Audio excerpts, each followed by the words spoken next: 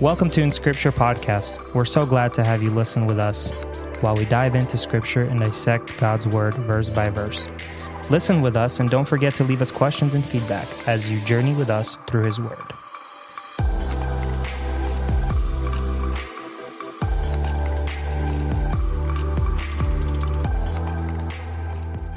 Welcome to In Scripture, the Off the Rails podcast. That was off topic. Prior to recording topic that we had. I was thinking about our pizza discussion we had the other day and how serious of a discussion that was. So I've heard a lot of flack from it, some positive, some negative. So I thought... Flack is usually negative. Yeah. Can there be positive flack? No. All right. Well I thought to myself, I'm like, well, what would be a good idea? So my good idea was we should think of a different topic that we could bring up. Food, just as controversial? This is not food, although some may consider it to be just as important. Coffee. So, because there's different kinds, and it's actually a perfect crowd here tonight for a coffee discussion, because I think we have 5 people here, and 5 of us drink coffee 5 different ways, and we prefer... Like Serge, for example, will take a Folgers any day. Yeah, you can have that battery acid. Instant.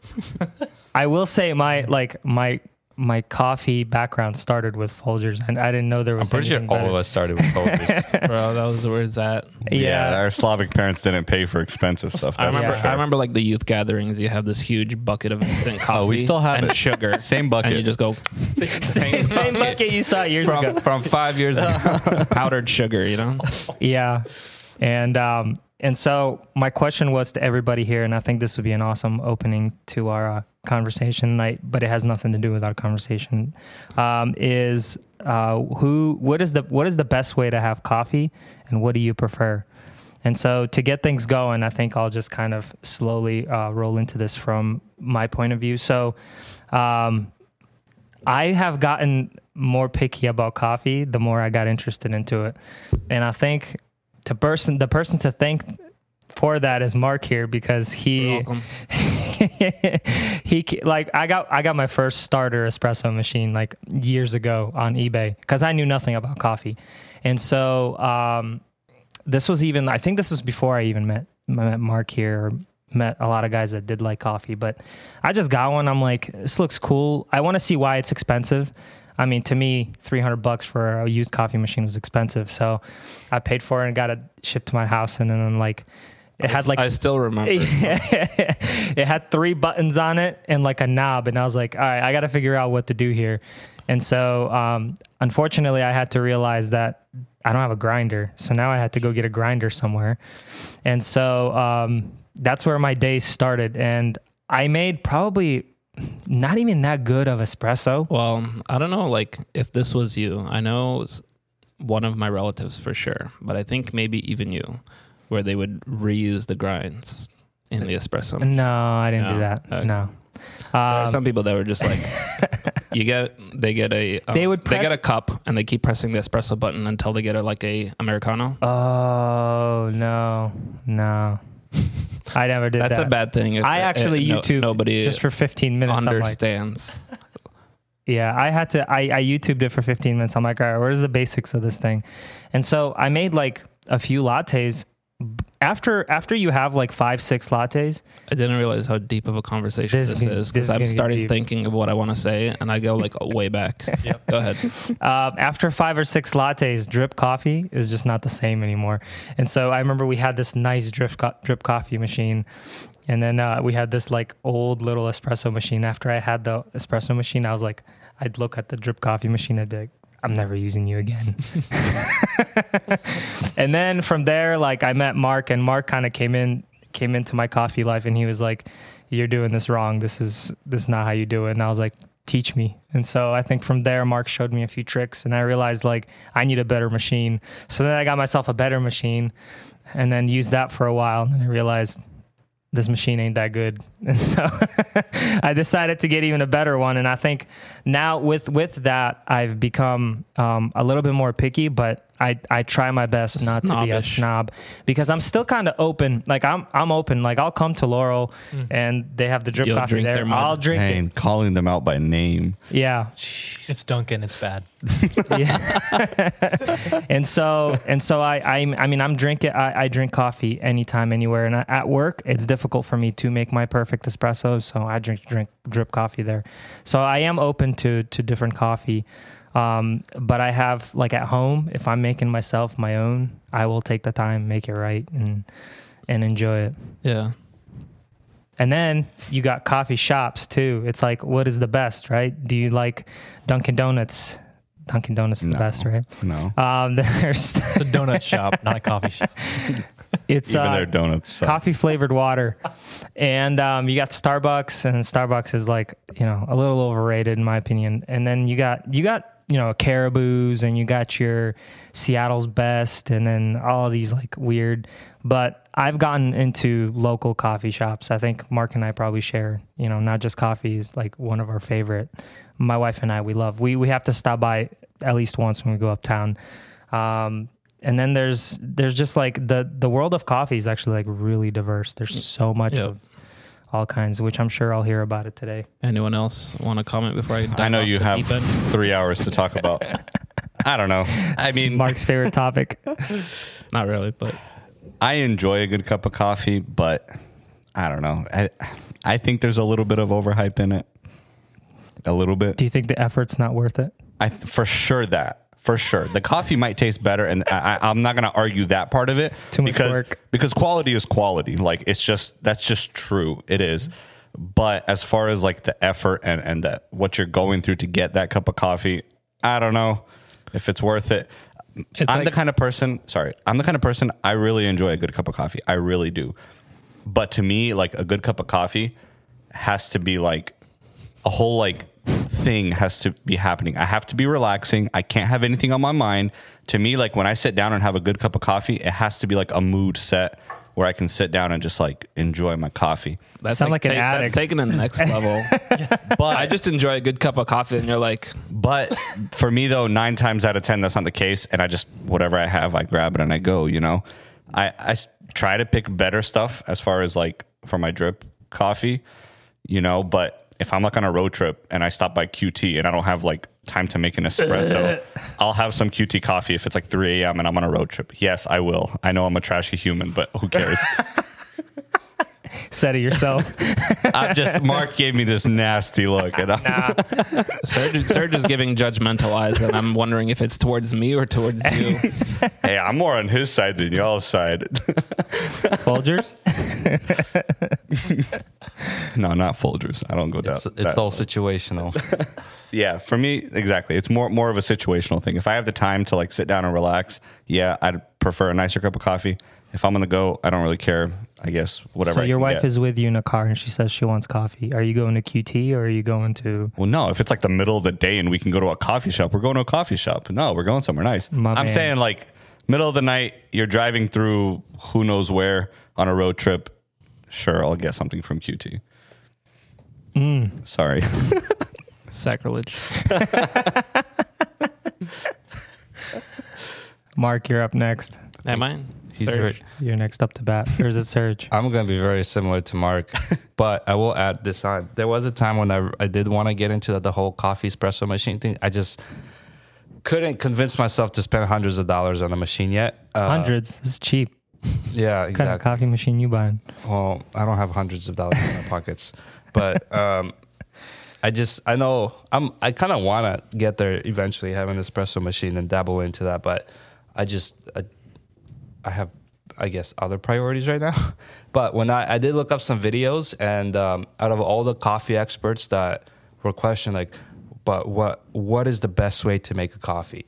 All of them said, without a doubt, as long as you have good quality beans or coffee, drip coffee is the way to go. Drip coffee is the way to It go. depends on what you're trying to accomplish, but yes. Like if you're specifically aiming for the taste of coffee, like pull the best out of it, then drip coffee, yeah, for sure. If you do a pour over.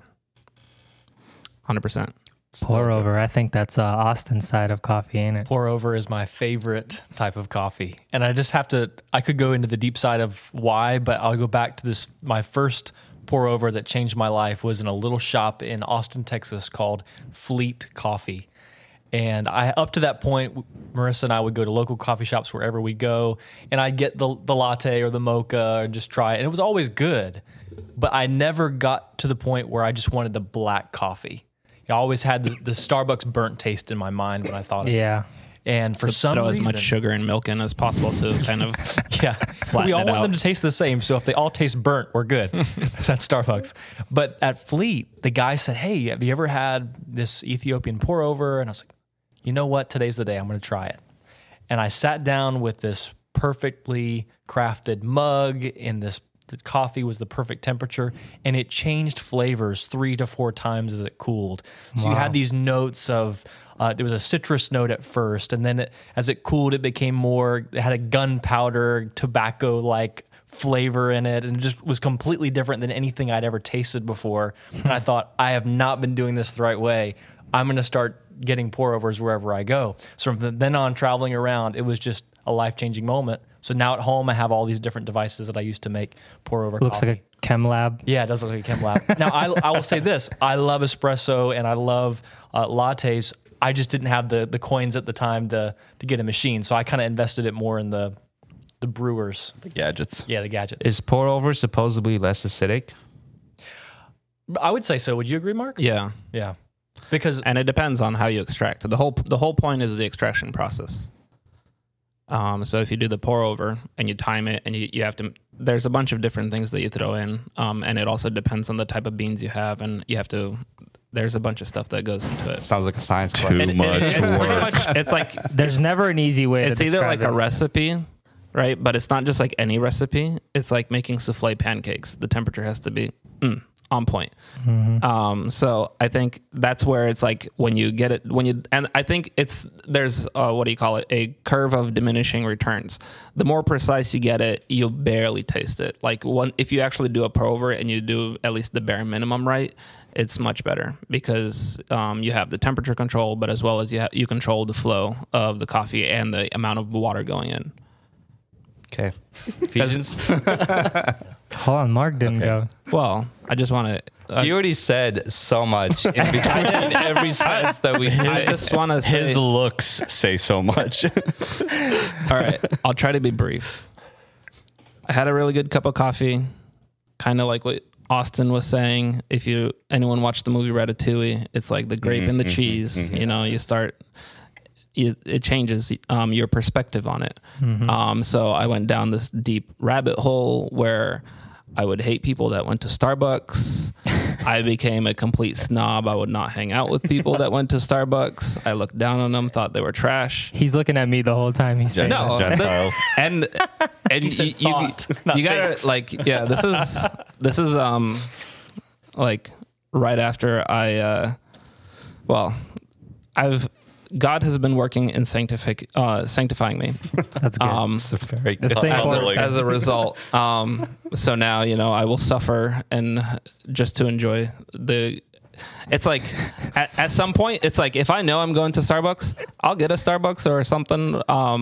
But I won't, my purpose is not to drink it. Oh, first of all, I won't go by myself. The only reason I'll ever go is if it's like for someone, and it's like, you want to have a conversation with someone else. Someone's like, hey, come and grab a coffee with me. So you'll drink a coffee with them. And the point of drinking the coffee is just have this time Socialize. together. Yeah, Yeah. socializing rather than, it's the journey and not like, yeah. This Experience. sounds more complicated than marriage. You're describing. All right, but we can all agree on one thing though. People who buy extra caramel frappuccinos and It's not coffee. and call themselves coffee addicts are the worst type They're of sugar people. addicts. There's sugar, Like that's, sugar and that's- caffeine addicts. We yeah. all agree on that one. That's not coffee. You forgot to mention that unicorn poop coffee. That they exactly the release. pink ones or whatever. Like that's a joke.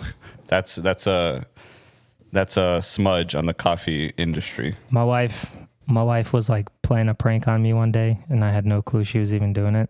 We went to a Starbucks, and we're like in the drive-thru.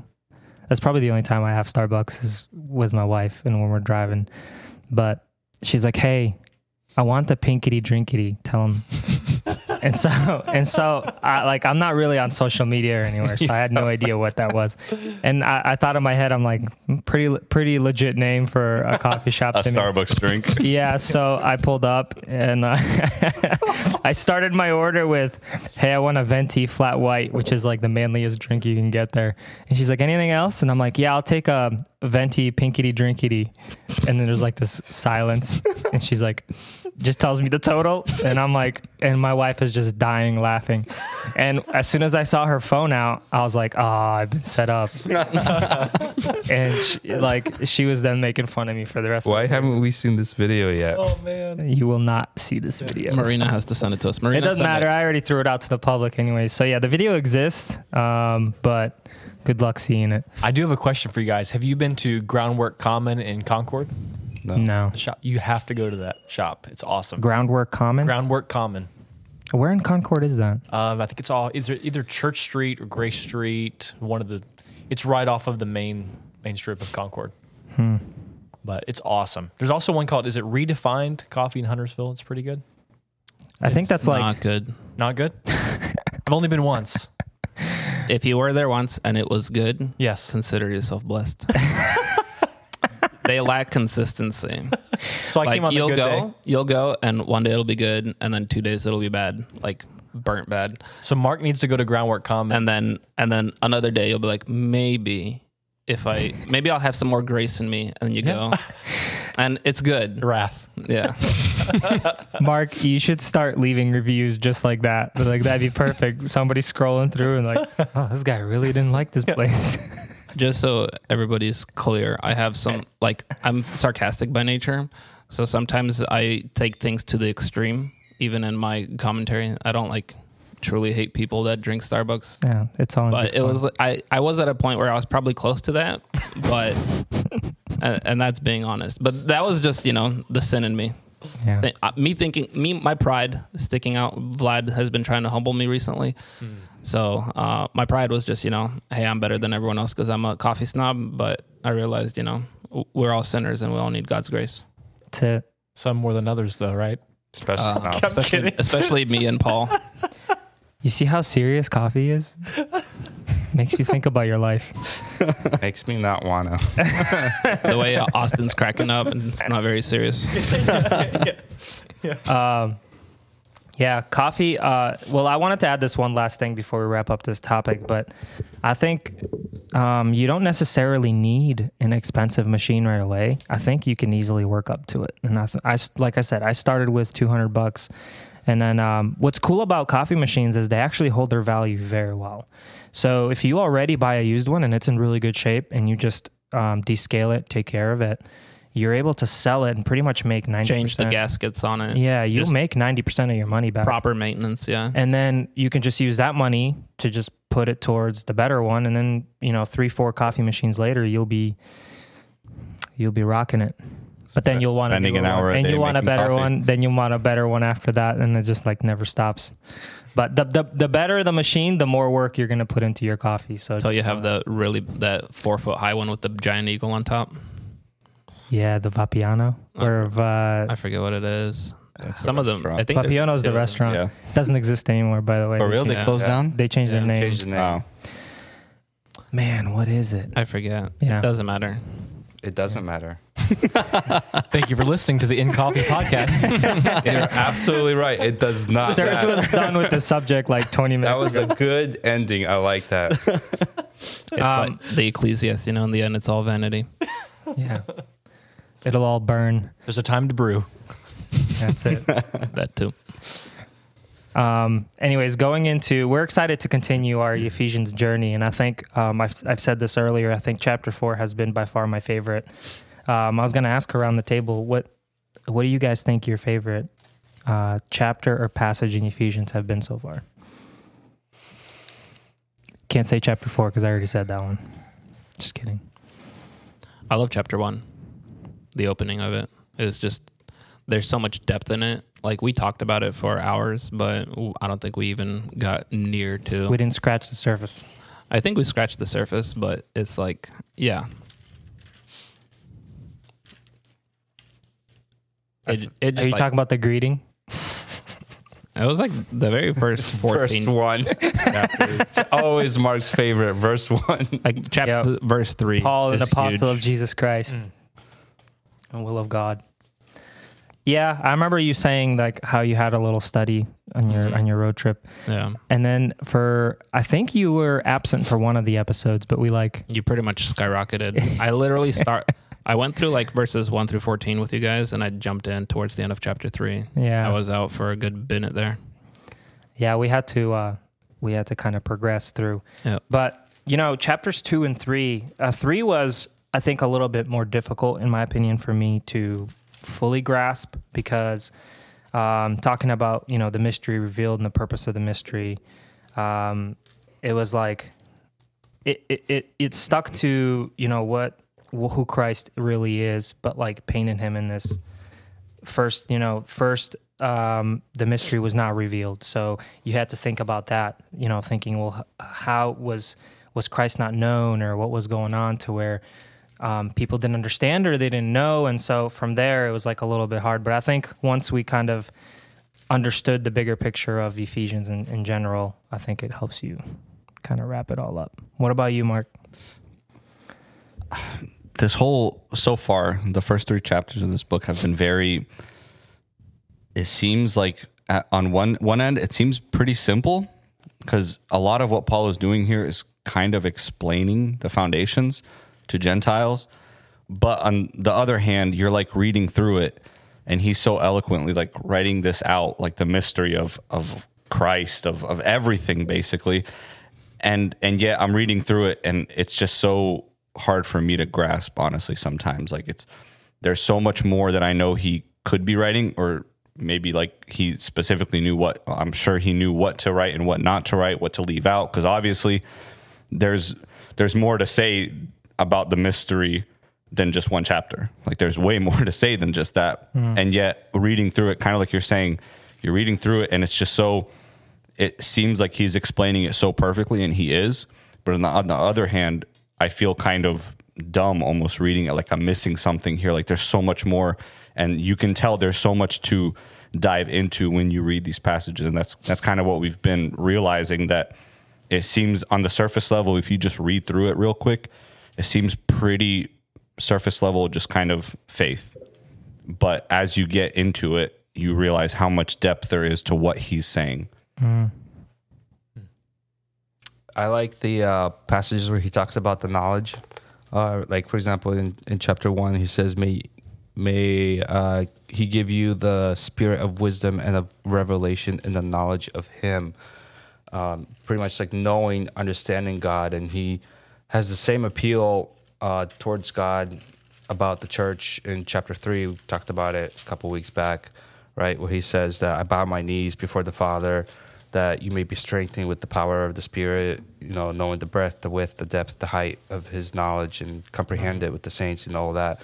And it's funny because like the first 3 chapters, he talks about this great mystery, what Christ did, what he is, and who God is, and the grace and the faith and the salvation, and being sealed by the Spirit. And now he's like, and this starting chapter 4, he's like, and this is what it means to live that out in our lives, the reflection of that.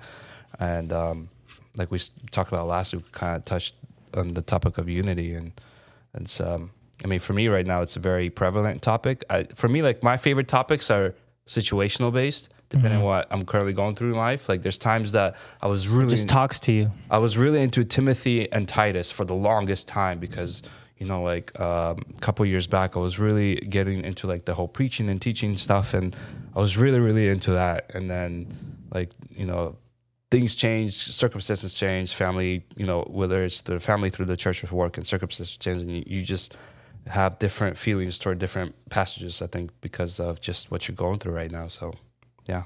Well, and a lot of what the first 3 chapters, again, because in the last 3, he kind of goes into more of what to do with the knowledge that you gain. But a lot of what the first 3 chapters, to me personally, was kind of like complicated, was that he didn't necessarily explain that well, like on a real life kind of situational basis. Like you're saying, like he didn't really explain what to do. Like, this one verse, now therefore you are no longer strangers and foreigners, but fellow heirs and the saints and members of the household of God, period. Like, a lot of what he writes in chapters 1, 2, and 3, you as a reader need to actively take that, what you read, and actively try to apply it to your life, or try to take the logical lesson that he's trying to teach us there. And obviously that's something that nobody really wants to do, that because it requires effort, but that's kind of what it needs to be. Like, you need to take that lesson that he's portraying here, the thing that he's teaching them, and you as a reader need to actively think deeper into it and try to figure out, okay, well, what does this mean for my life? What do I actually have to do with these 3 chapters that he is teaching? Yeah, but I like even that passage that you're talking about, you have to understand who his target audience is in order for you to understand why the unity needs. What's his point? Like, what is he trying to say here? Who is he trying to say it to, and what's going on? And we've already talked about it, that there were 2 different groups or cultural groups, where you had the Jews and you had the Gentiles. And that's why there was this disparity, or this, how do you say this? Division between those two. And Paul's main focus is like, this is who you were. You guys were both sinners, and Christ died for your sins. You guys share so much in common that you don't even realize, and you should abide in unity. And I think taking that perspective and then looking at it and be like, well, what differences do I have with other people as far as personal application? I don't think we just look at the words and say, oh, I have to apply this directly. We have to understand what his point is first, and then grab that and take a lesson from it and see, can I actually apply this in my life? And if I can, are there any instances where I may have a disconnect with someone, or someone that maybe I think is different from me, that I should probably look past their differences and look specifically on what we read in chapter 4, that we share one God, we share one faith, we share one baptism. All these things we share together. We are united in many more ways than we are actually divided, and that's all through Christ. I wasn't here last week, and Mark, you kind of touching on chapter 4. Could you maybe just a little bit more elaborate on what you guys talked about last week when you started chapter 4, so that we can kind of understand the context of what we're going to be reading today? I think started touching on it. Yeah, we kind of discussed right now the first 3 chapters, again, going back, is that he was kind of laying down the foundation of what Christ has done for us. And then here, chapters 4 through 6 is kind of like the daily walk of the Christian, or specifically targeting the church at Ephesus at the time. He's addressing maybe some of the issues, but also calling them in order to do something. And one beautiful thing, like chapters 1 through 3 are absolutely gorgeous and beautiful. If like you're a Christian and you start looking at the way that Paul describes Christ and the different works that he's had, if your soul does not get moved, I don't know, you should probably check yourself out. But here he goes on and he opens up chapter 4. He says, I therefore, a prisoner of the Lord, urge you to walk in a manner worthy of the calling. This whole time he's been talking about like this calling and what God has done for us. And now he's saying, I urge you, I desire that you sincerely walk in such a way. And he's actually trying to convince us to walk in such a way. Mm-hmm. And so we have to keep in mind while we're reading chapters 4 through 6, chapters 1 through 3, so that way we can understand this is why we ought to be walking. It's not just because it's like a command or something, but no, it's more than that. It's because of what Christ has done for us. We should sincerely consider every word that we read going forward. And that's where he goes on and talks about this division, and he talks about how you guys should be united in one front, walking, and he keeps hitting on it. And I love verses 4 through 5, where he starts going point after point. What chapter? Actually 5 through 6. Chapter 4, 5 through 6. He says, one Lord, one faith, one baptism, one God and Father of all, who is over all and through all and in all.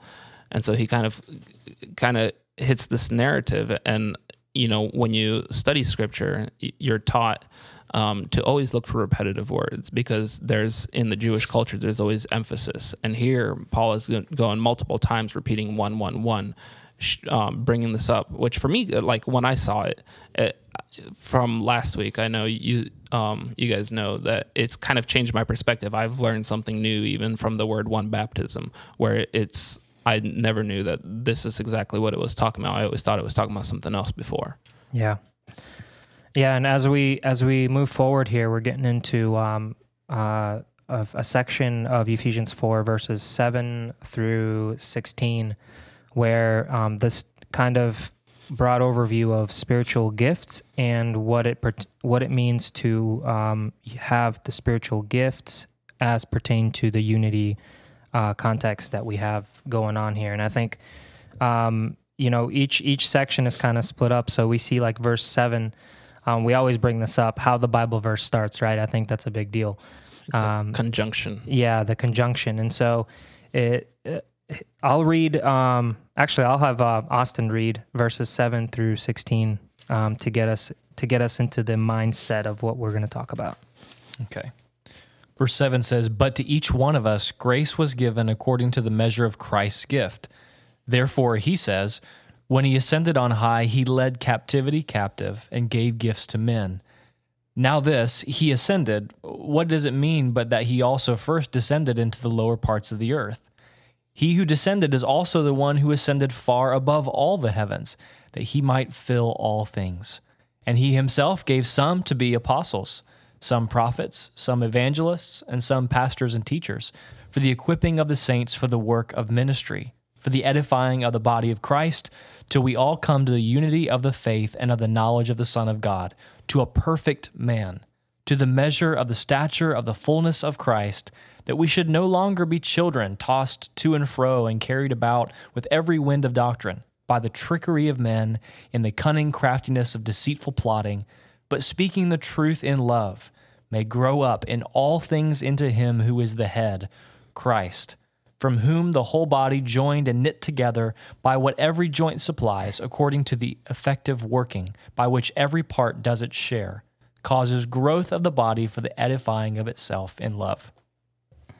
Austin, you read good. Yeah. I would listen to you read. Do you do audiobooks? You should start a podcast. Sponsored by Audible. I like verse 7, this starting out, because if you, like I said, like if you look at verses 4 and 5, Mark brought this up saying the word one, the repetitiveness of the word one, and it gets you kind of into that picture of that total unity in Christ. And then you start with verse 7 and it says, "But to each one of us grace was given according to the measure of Christ's gifts." And it made me think right away that even though we are united, each one of us, We're different. we're different, right? Each one of us, Christ portions out like individually to every person a gift. And so it's not just you guys will all do one thing Yeah. or in one way. You guys are united and you all do everything together. Right. There's still individuality, I think, when it comes from God. And that's kind of where I was seeing this verse 7 going. Yeah, like you said, the conjunction in the verse, it begins with the word "but." So it's, if you take a look at it, it changes the perspective, because up to this point, verses 1 through 6, he's talking about unity, and all of a sudden when he says "but," he kind of says, okay, we're talking about unity, but each one of you is also individual, and not only are you also individual, even though we have one God, but the same one God gave to each one of you all these different gifts. So it's like it changes the dynamic altogether on this topic, and I think we're going to get to it, but it closes up where even though we're all different, we work together. We still have to work together as one. Just because it changes, verses 1 through 6 don't go away. His end goal is to explain how we're different, but we still have to accomplish what he first started with here in verses 1 through 6. See, and I like that this is being actually pointed out, because you guys are talking about this whole, like, he's acknowledging their differences. He's bringing up their differences. And even though they're following the same God, they have the same end game, they're still different, and that's not a bad thing. And to me, for some reason, I started thinking about different religions, and I feel like with other religions, that's not the case. With other religions, they kind of want there to be uniformity. Buddhists kind of all want to look the same, act the same. Everyone's supposed to kind of fall under this umbrella of what they assume that is, and I'm sure we could think of other examples, but to me, I don't know, personally, on a more like... Are you saying like there's no religious freedom in other religions? There is for sure, but I think it's reassuring and it's encouraging that even though, yes, we're all under God, there is room for us to be individuals. There's room for us to have our own talents and our own gifts. And of course, I'm talking about like in the church atmosphere in a spiritual sense. There is room for us to be different. And that's important for us to know that, because sometimes people are just good at different things, you know, and we need to understand, for us to truly function well as a congregation, you need to understand that other people have different gifts. They have different talents. God is using them in different ways. And it's not your job to correct them or tell them what God has blessed them with. It's your job to encourage them to find that thing that God has given them and just be a light to them. Because again, at the end of the day, we're all going towards the same thing. We're trying to strive for the same goal. I love how you bring that up, that the comparison with the different religions. And I started thinking, they are all trying to, well, in the religion, how do you progress in a religion as far as getting to the top, to the head? You know, it's all works based, right? You have to earn a certain status amongst your peers. You have to start working towards this progress. Whereas here, and I'm not saying like it's an outright immediate, but what's given to us are gifts. So, and also it's given to us by grace, and it's not something that we earn or attain. It's a calling that we have. Right. And you can see it. And it doesn't mean like if you know, and other people around you know that you have a calling to be a pastor, it doesn't mean that all of a sudden they're like, all right, Alex, you're a pastor. I see a calling in you. You're going for it without any training, without any biblical knowledge. Like say you're a newborn babe in Christ. They can see that, but obviously we still have wisdom and understanding where you'll be growing into that role. But it's clear and evident where I think the gifts are given and they are decided by God. And again, it's given by his grace. Maybe there's more that we wanted to talk about. I just kind of jumped in there. Well, it connects very well with humility, because Paul also says in another passage, what do you have that you have not also received? Mm-hmm. So we come into these gifts and we don't think, okay, not only are we talking about not being in uniformity to a gift, but not expecting everyone else to be equally gift in the way that God has chosen to gift someone. So we see that a lot, I think, in pastoral ministry in general. There are pastors, some of whom are gifted incredibly at speaking and expounding the scriptures, and I think there should be a level of gifting in teaching across the board. It's a qualification that Paul gives out. But there are some pastors who are exceptionally gifted in their ability to relate to people. Mm-hmm. You can just tell that they emanate a love for people, that in others, maybe they emanate a talent for applying the word of God from the pulpit, but they really have to work hard at surrounding themselves with other people who can help step in with that not missing, but the part of the body that will love in a way that maybe one person's not gifted completely with. Because Jesus is the only one with all the gifts. Right. Right. I remember listening to Paul Washer. Somebody asked him and his one of his missionary friends that he went on missions with, they said, if God could give you one gift, what would it be?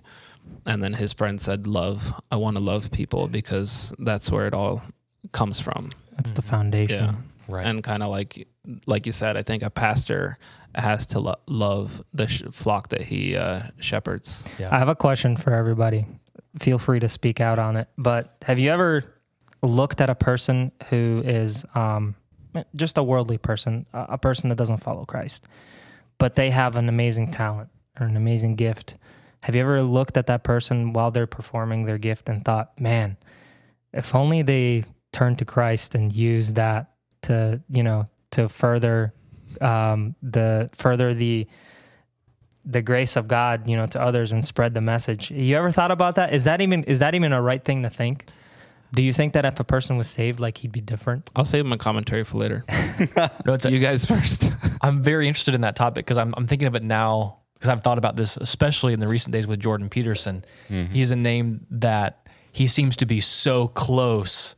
Like he was even on a podcast recently with Joe Rogan talking about the Bible. And one of the things that he said, and if you know Jordan Peterson at all in the psychological world and the psychiatry, he gets to this point where he said, it's not just that the Bible is true.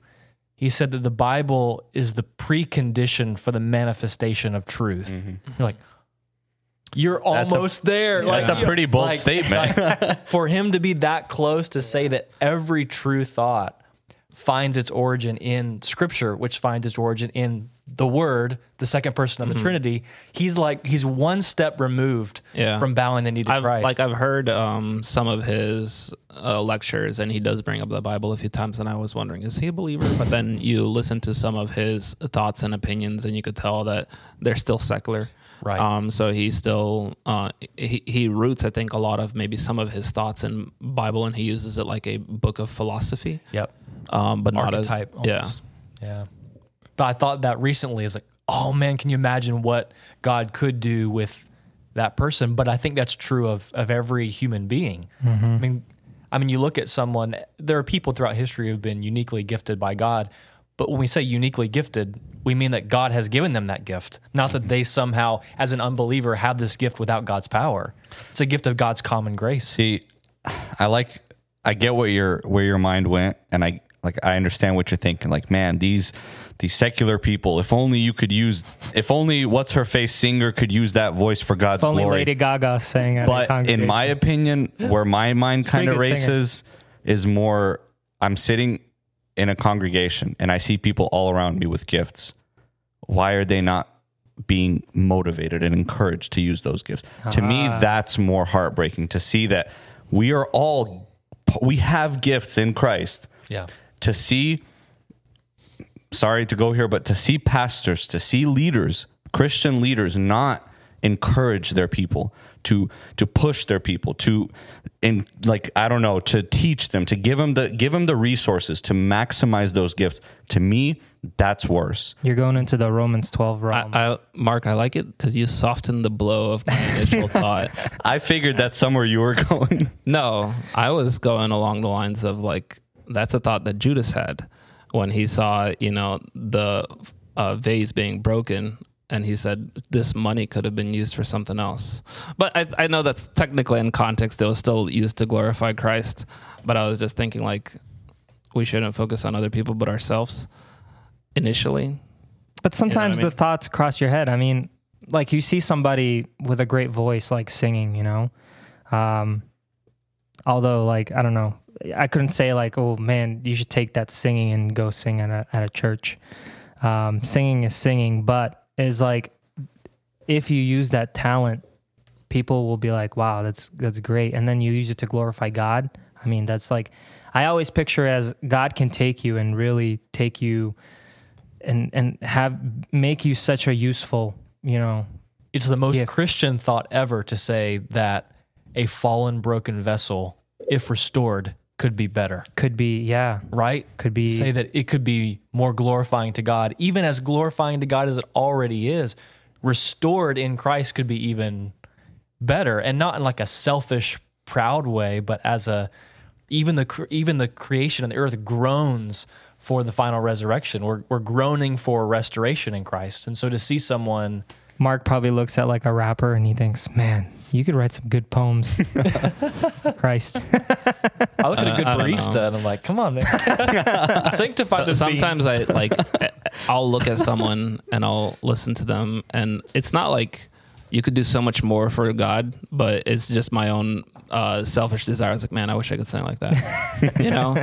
Like I wish I could. And I was like, Mark, you just got to put some time in. I was like, oh yeah, that's right. I'm too lazy. Yeah. So it's a you problem. It is. It's all me. Okay.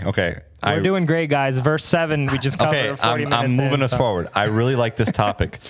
And to me personally, I'm reading this short passage that we read, and I have no idea what 8, 9, and 10 is doing here. To me, I feel like this is completely random, and I'm really happy that Mark is here, that Austin's here, that Serge is here, that Alex here, guys who are all smarter than me, because I'm not even just exaggerating. I really have no idea what this has to do with the topic we just talked about. Verse 8, 9, and 10. Therefore, he says, when he ascended on high, he led captivity captive and gave gifts to men. Now this, he ascended. What does it mean? But that he also first descended into the lower parts of the earth. He who descended is also the one who ascended far above the heavens, that he might fill all things. I'm honestly really confused. Going up, going down. What is the context here? What is this talking about? So I think initially we'd have to say that Paul is trying to stress the point that what Christ has done in giving gifts is not something disconnected from what the Old Testament already promises. So he first of all says, so yes, you've received a gift of grace from Christ. What authority does Christ have by giving you those gifts? He founds that in the Old Testament passage we see here, when he ascended on high, he led captivity captive and gave gifts to men. Well, how can the Son of God ascend on high?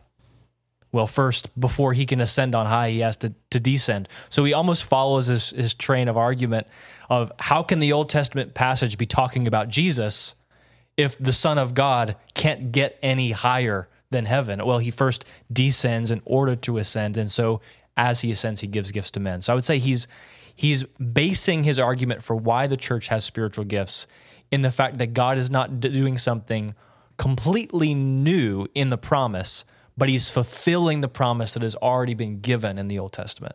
Would you guys add to that, poke holes in it? I just wanted to get in a little bit, ascend and descend. So if we look at spiritually talking here, or scripturally, I should say, so when we see descend, what are we talking about here? Can I say something? No, unless it has to do with ascend, descend. It does. I'm just kidding. I like how Austin immediately kind of started to explain it, and I was like, "But that's later on. Why are you explaining verse 8? Like, why are you jumping in verses 9 and 10?" See, at this point, I put my Bible down and I'm just listening. I might as well be a listener of this podcast. No, but like that makes sense though, because verse what are we reading? Verse 8, Paul quotes exactly like what Austin said. It's an Old Testament. And then we see Psalm 68. Yeah. And then we see in verse 9 and 10, we don't have to decipher it and try to figure out what it says. Paul does it for us. He explains it. Because he quotes it first, and then he starts to explain it. So maybe we can look at it, verse 8 and verses 9 and 10 side by side, and just go through it, like you said, ascending and descending, and he explains it all, I think, pretty clearly. Yeah. Just to start off, I think to cover the descend part of it, some of the thoughts I had going through my head, well, yes, if Christ ascend on high, he has to descend first. And so he has to ascend from somewhere. He was already on high. Right. So how can he ascend if he was already on high? So he actually had to descend first. And that's what he's saying here in verse 9. In saying he ascended, how can he ascend if he's not at a lower position to begin with? So he first had to descend from where he was. Would you guys agree to say that the descend was Christ being born among us and walking among his creation? Not completely. I'd say it also encompasses his death on the cross, which is the ultimate moment of descent. If you talk about lower depths as a literal physical descension, not only did he descend and was born of a woman, but he also descended into the earth as far as his body was buried. Ah, wow. Yeah. Didn't think about that. Because it says, you're right, because it says descend into the lower parts of the earth. Yeah. Not only did he descend onto the earth, but into the earth. But if he was buried in a cave, that's not like It's technically part of the earth. part of the earth. It's not. Well, there's earth on top of it, so don't get smart with us, Serge. Serge hasn't said anything on podcast. Dude. No, Let him talk. I'm just doing my job.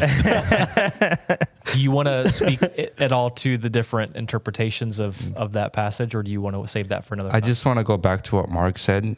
I humbly agree with your statement about Coffee? us being smarter. I'm just kidding. Humble brag. Just kidding. Gentle and lowly.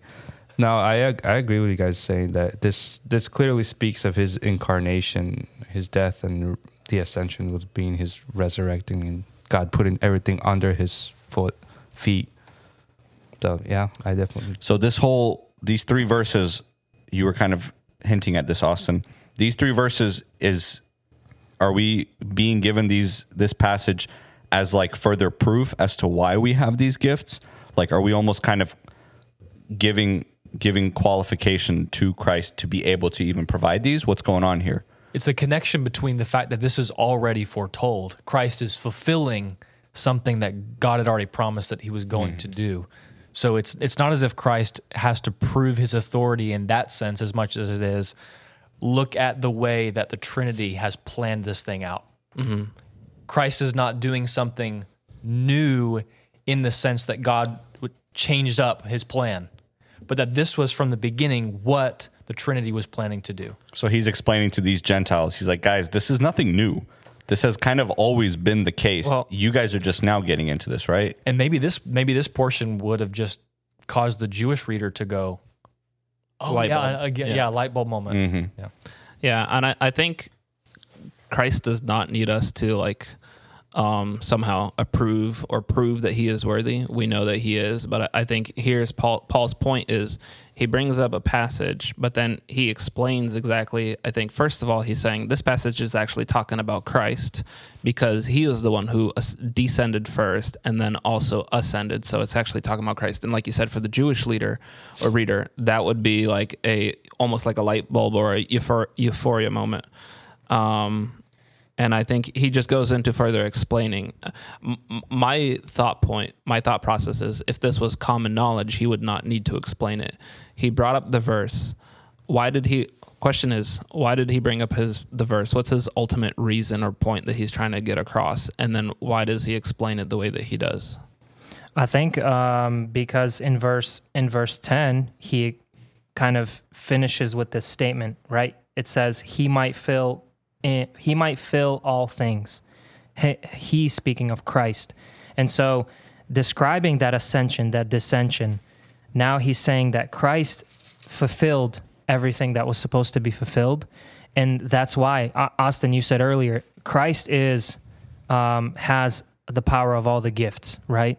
Ultimately. And so his ascension, his descension, his completion of the prophecy is ultimately the reason that we can receive gifts from him. Amen. Pretty much, that's how I see it. Can we look at the verse in context, the Psalm 68? Real quick. Ooh, you want to? No, I just want to look at Psalm 68. I just want to. Yeah, I want to see kind of the context. Maybe it might not be worth going into too much depth because I think it was after a battle. From what I understand, it was after one of David's battles. But it talks a little bit about the triumph, right? And how Christ is ultimately the triumph. And I think it's verse 18 actually where this is taken from Psalm. And I hope this doesn't like lead us too far astray from what Paul is trying to say. I think you can tell that it's like a war procession from verse 17. So if you look at Psalm 68, verse 17, and earlier on, I think it mentions about a war and a battle. The chariots of God are twice 10,000, thousands upon thousands. The Lord is among them. Sinai is now in the sanctuary. You ascended on high, leading a host of captives in your train and receiving gifts among men and among the rebellious that the Lord God may dwell there. So like you said, I think it is a battle, but it's also it's almost like a victory. It's returning from war with the spoils of war. That's what the captives were, and that's what the gifts were, at least from the context of the psalm. So it's amazing that it makes perfect sense. It does, but also if you think about it, like the battle was won. Christ died, Yep. He resurrected, He won the war. And as a result, He now has this power and authority that's granted upon Him by the Father, and He shares with His disciples as far as gifts go. Because in the psalm, he receives them first Yeah, and then gives them in Paul's point here. Interesting.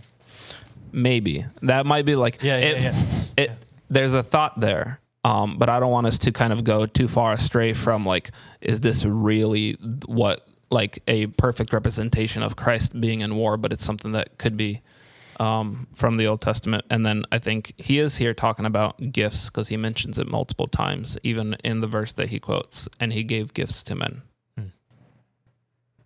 And what are the gifts that he has given according to this passage? Are we continuing to 11? Let's go. And he himself gave some to be apostles, some prophets, some evangelists, and some pastors and teachers.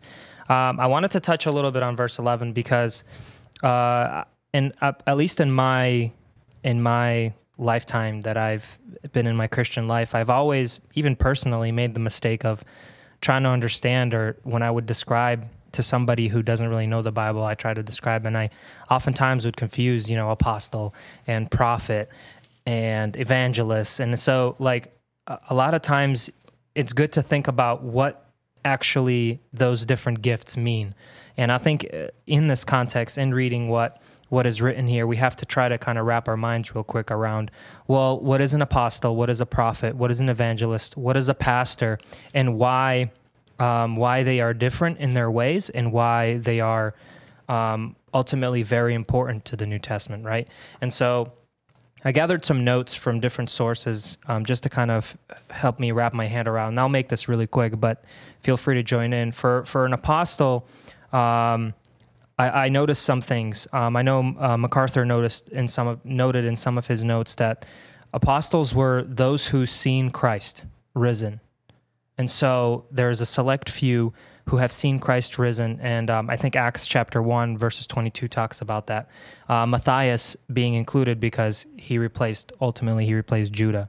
And so also, though, Paul was an apostle as well, because ultimately he seen Christ as well after he was risen, because he encountered Jesus, right?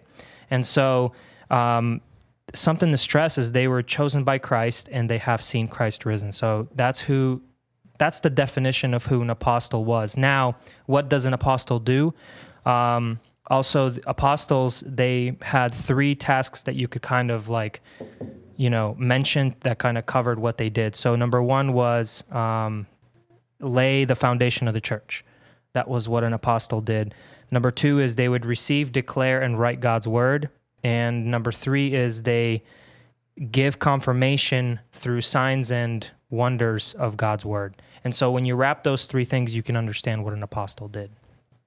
And then moving forward, prophet, same thing. I think those 2 are sometimes confused.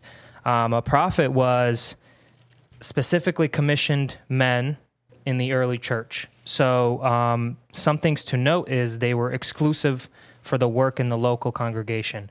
What they usually did was they spoke direct revelation to the church, but also they expounded on revelation already given. And so prophets were also known to be very important to the New Testament, to the foundation, to the starting of the church. And then you have mentioned 2 more evangelists. I think very, very important for us to know what an evangelist really is men who proclaim the good news of salvation. And so I think it's a very not important getting in a trailer and going around and yeah. But then pastors and teachers, that was a little bit more of a difficult one, I think, to kind of grasp, because you, I think you have to kind of look at the Greek word of "and" when it talks about pastors and teachers, and you can go into a lot more detail in that. But looking at it is just a single office of leadership in the church. And so what does a pastor do? He is ultimately a shepherd, right? And he's a teacher. And so he is under Jesus. That's the most important thing.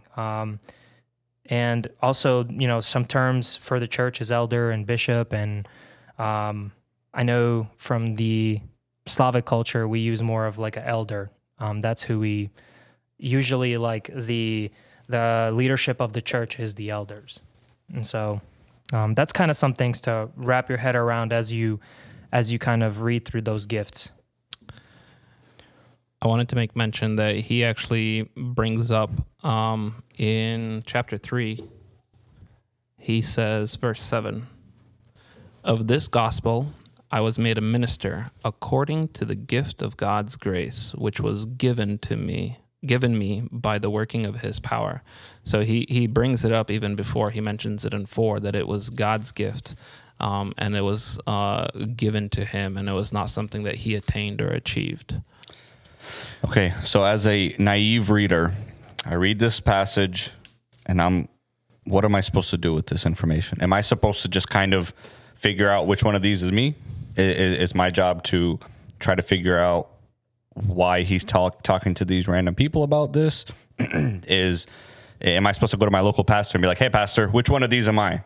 What am I supposed to do with this information? Because I know that this passage has been used in that way, where it's almost like, all right, figure out which one you are, and I guess that's kind of God's thing for you. I think it's to understand the importance of the gifts. because ultimately these gifts, although different, they the picture is painted here to bring this unity. And so in verse 12, for the equipping of the saints for the work of the ministry. So you see these different gifts, and we went over them. What an apostle is, a prophet, an evangelist. This is covered, and why is it there? It's to basically lead Christians from sin. I love that. Like, it's a gift. Usually you think of a gift where you give a gift to someone and it gives them happiness, but no one else.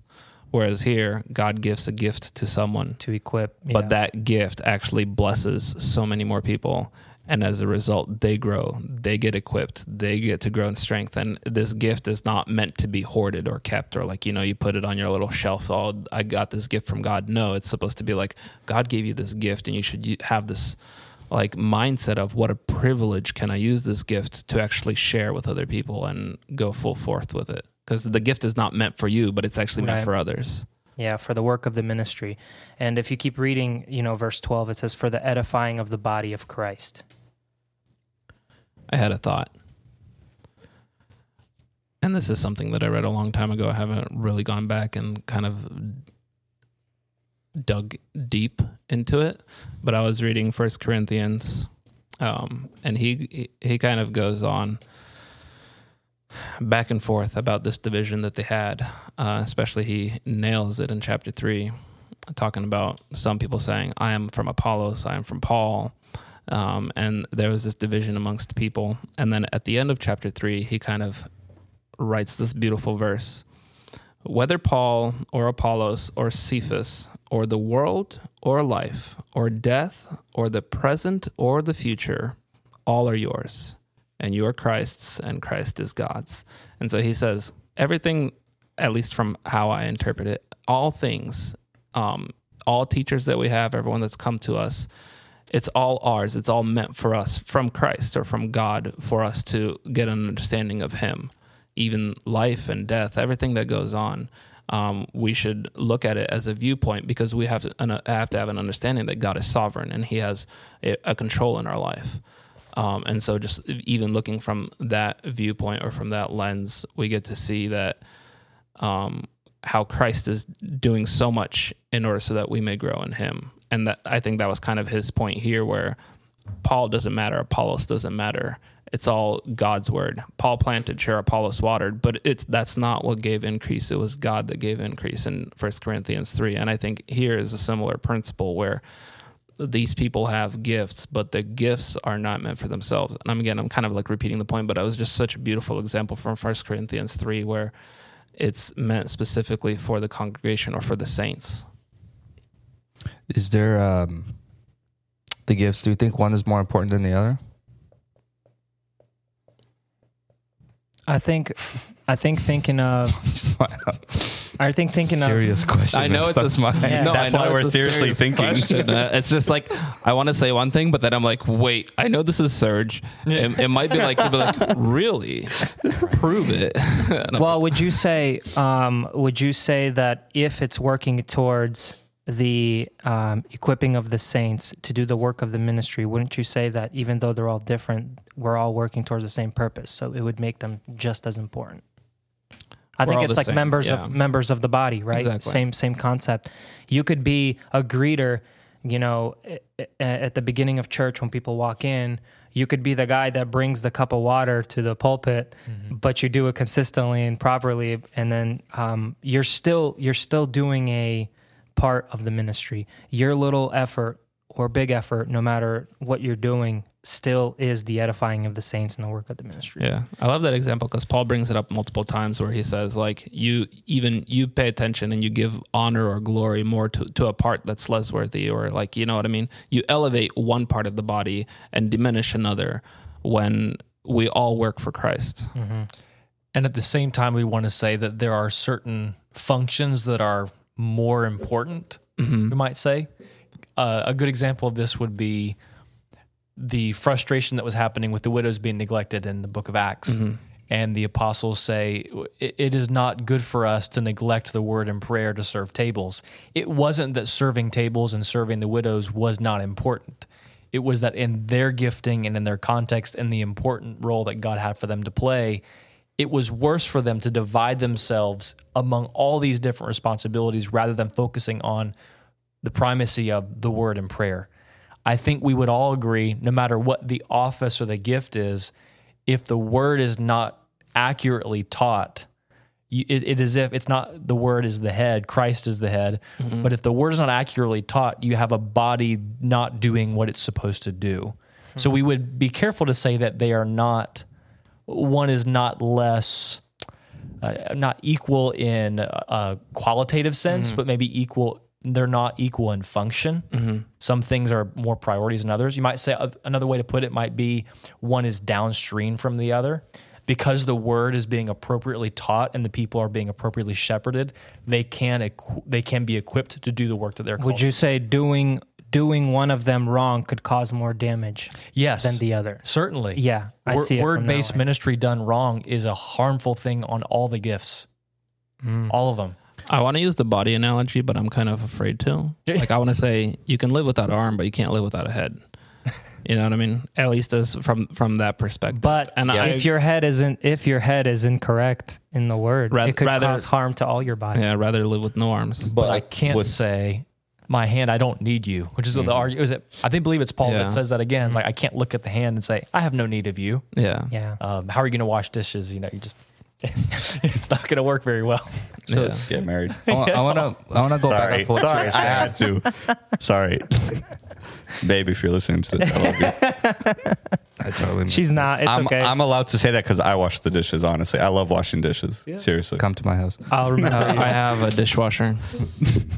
My wife. Just kidding. I was waiting. See, that was too far. That was trying too far. to avoid that, but no. Come on. You guys know that's not the case. Does she know that's not the case? Max, Yes. you could edit that out. No, he's gonna leave it. I want to piggyback off what you said about in terms of what Peter was saying. Was it Acts 6 or 7?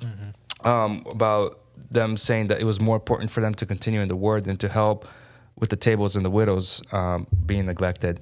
So does that mean that modern day pastors, elders, certain jobs that they should not be doing just because they're in that type of office? Like, for example, setting up tables in the gym for a party or something like that. It's not about whether or not they couldn't or should. It's about what the church believes they are called by God to do. If they are called by God to be a pastor of the church, that doesn't mean they need to be separate from the body in like an ivory tower, pouring over, 70 hours a week. Not necessarily. But it's about what each individual situation can provide. I think it's also in the realm of possibility too. Right. Like even look at Lakeside. Yeah. My pastor, his responsibilities overlap because we're kind of a small congregation. Right. I think the ideal way would be for him to shepherd and to teach, focus on that, and not worry about doing kids ministry, not worry about doing music ministry and getting the PowerPoint and the setup ready for it. There's a lot of work that he does, and he sacrifices a lot of his time for it.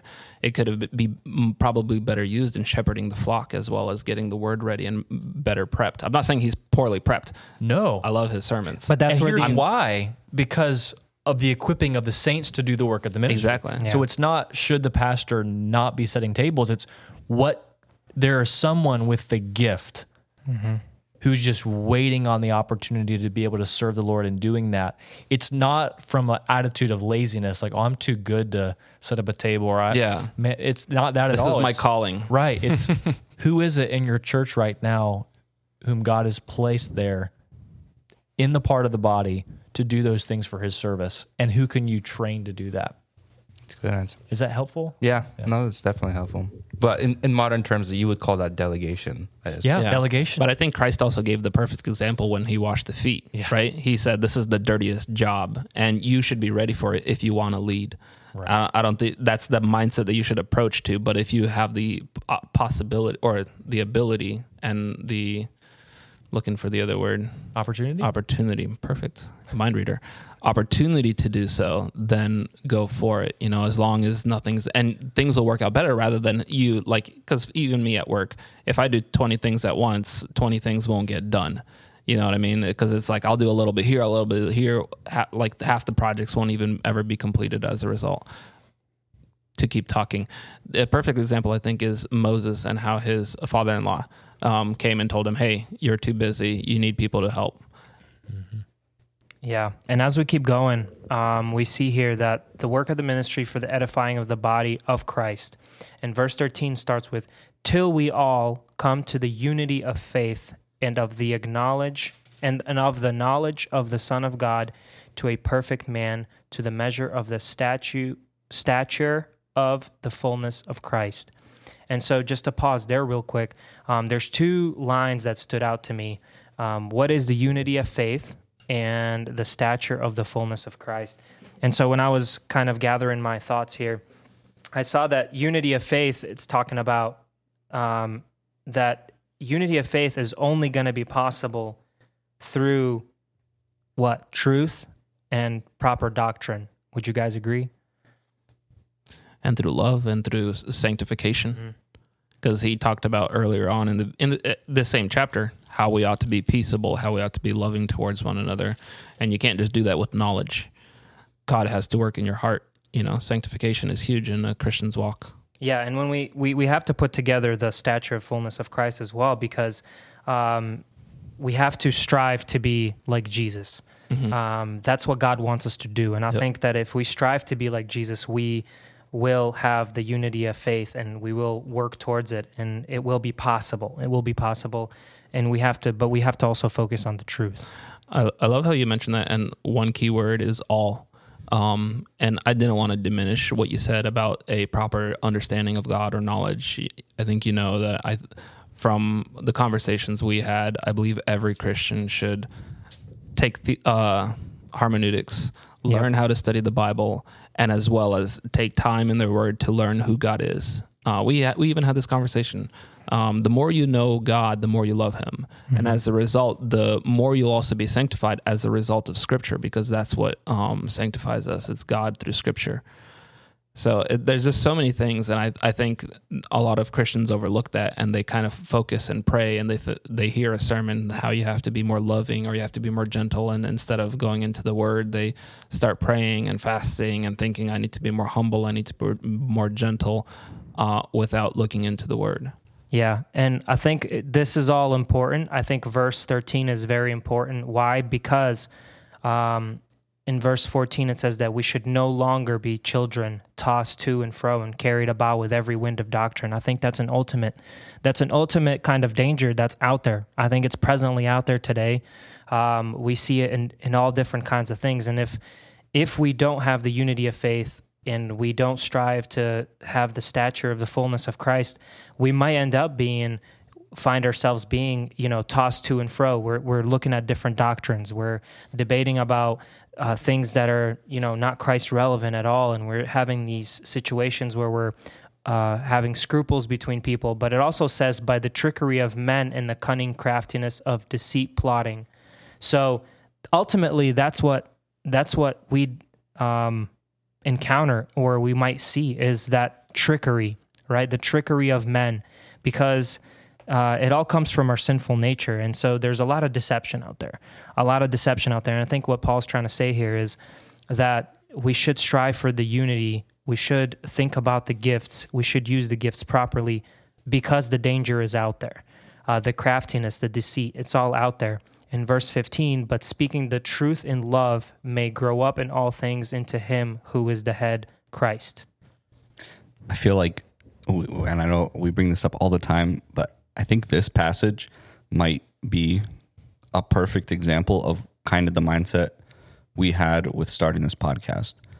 Because what we're reading here is so true. And you were saying, oh, this is something that is very true today. This was written how many thousands of years ago? Like, how old is this text? And yet it was so true then, and it is just as true today.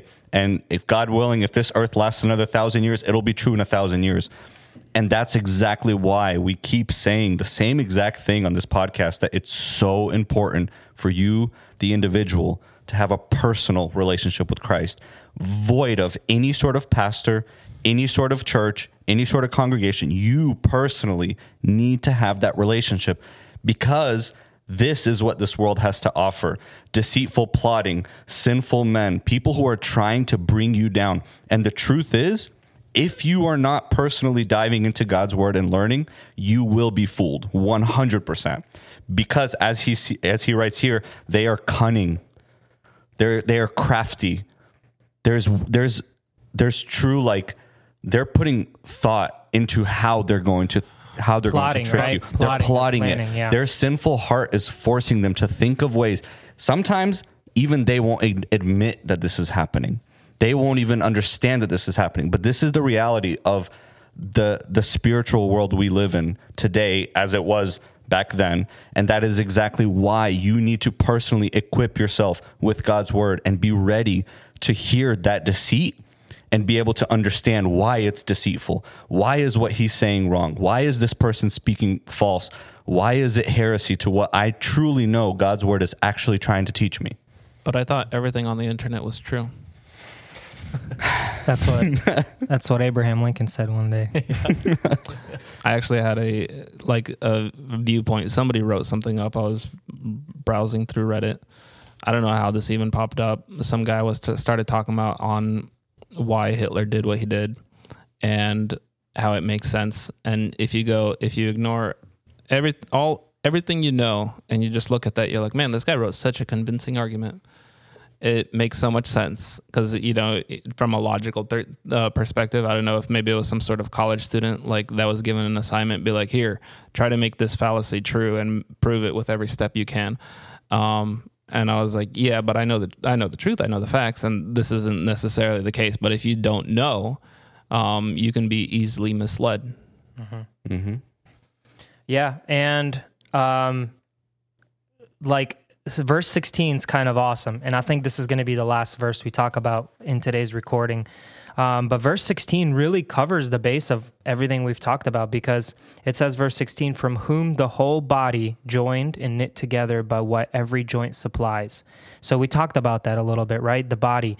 We have these gifts given by Christ, even though different to each one of us. But ultimately, the importance of each one is very relevant, something important to think about. There is importance to each one, because joined and knit together, we all supply something, right? We all bring forward something. And according to the effective working by which every part does its share, causes the growth of the body for the edifying of itself in love. And so we get the gifts. We are fighting this danger that's out there. That's why we have that. They're important. And ultimately, if we effectively, supply and do what we need to do, we are causing the growth of the body. The church is growing.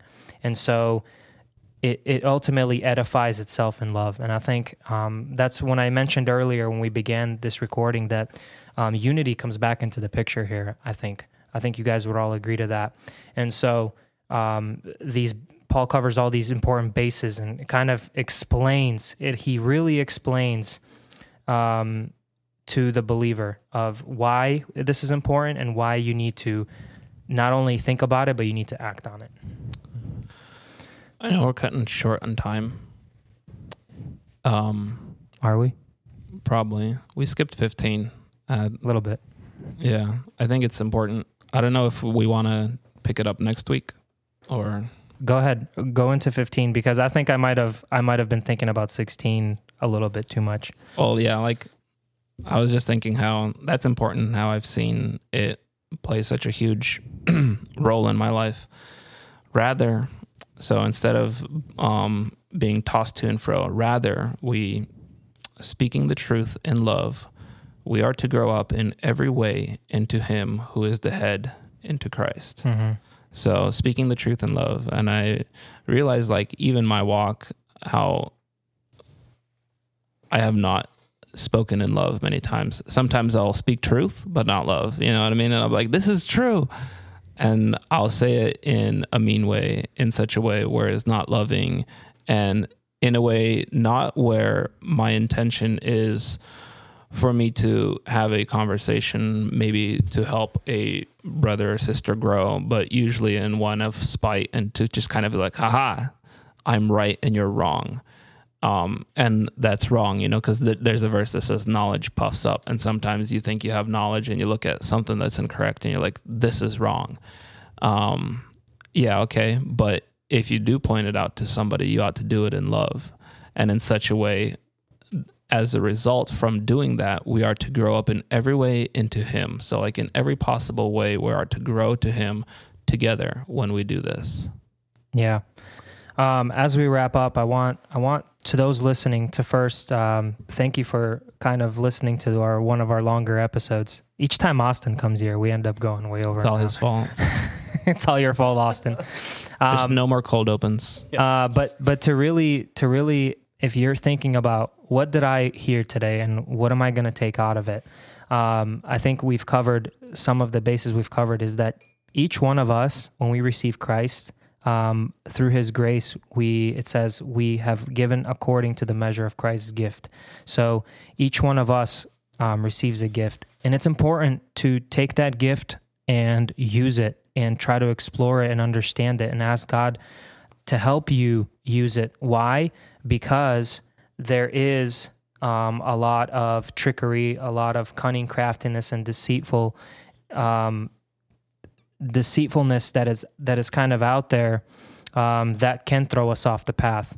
And we might encounter some things in our life that, we have to be able to discern, right? Is that the truth? Is that the correct thing? And we might have to help another person discern. And so it's very important because ultimately we need to have that growth in the body of Christ. And so it is out there. You have to use it, and God gives it to you. So find out what it is, use it. And like Mark said earlier, he sits in the congregation and he's thinking about all the people sitting in the pews, how every person probably most likely has something that they can glorify God with, but yet they're kind of idle in it, right? They're kind of not going out of their comfort zone and just kind of pausing there.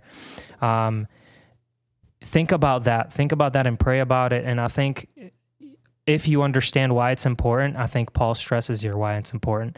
You will realize that you need to act on it because every part does its share. And I think we have to think about that. And if we want unity, we have to do our part because in that we edify of itself in love. And so it's important to act on it. And we'll finish with prayer.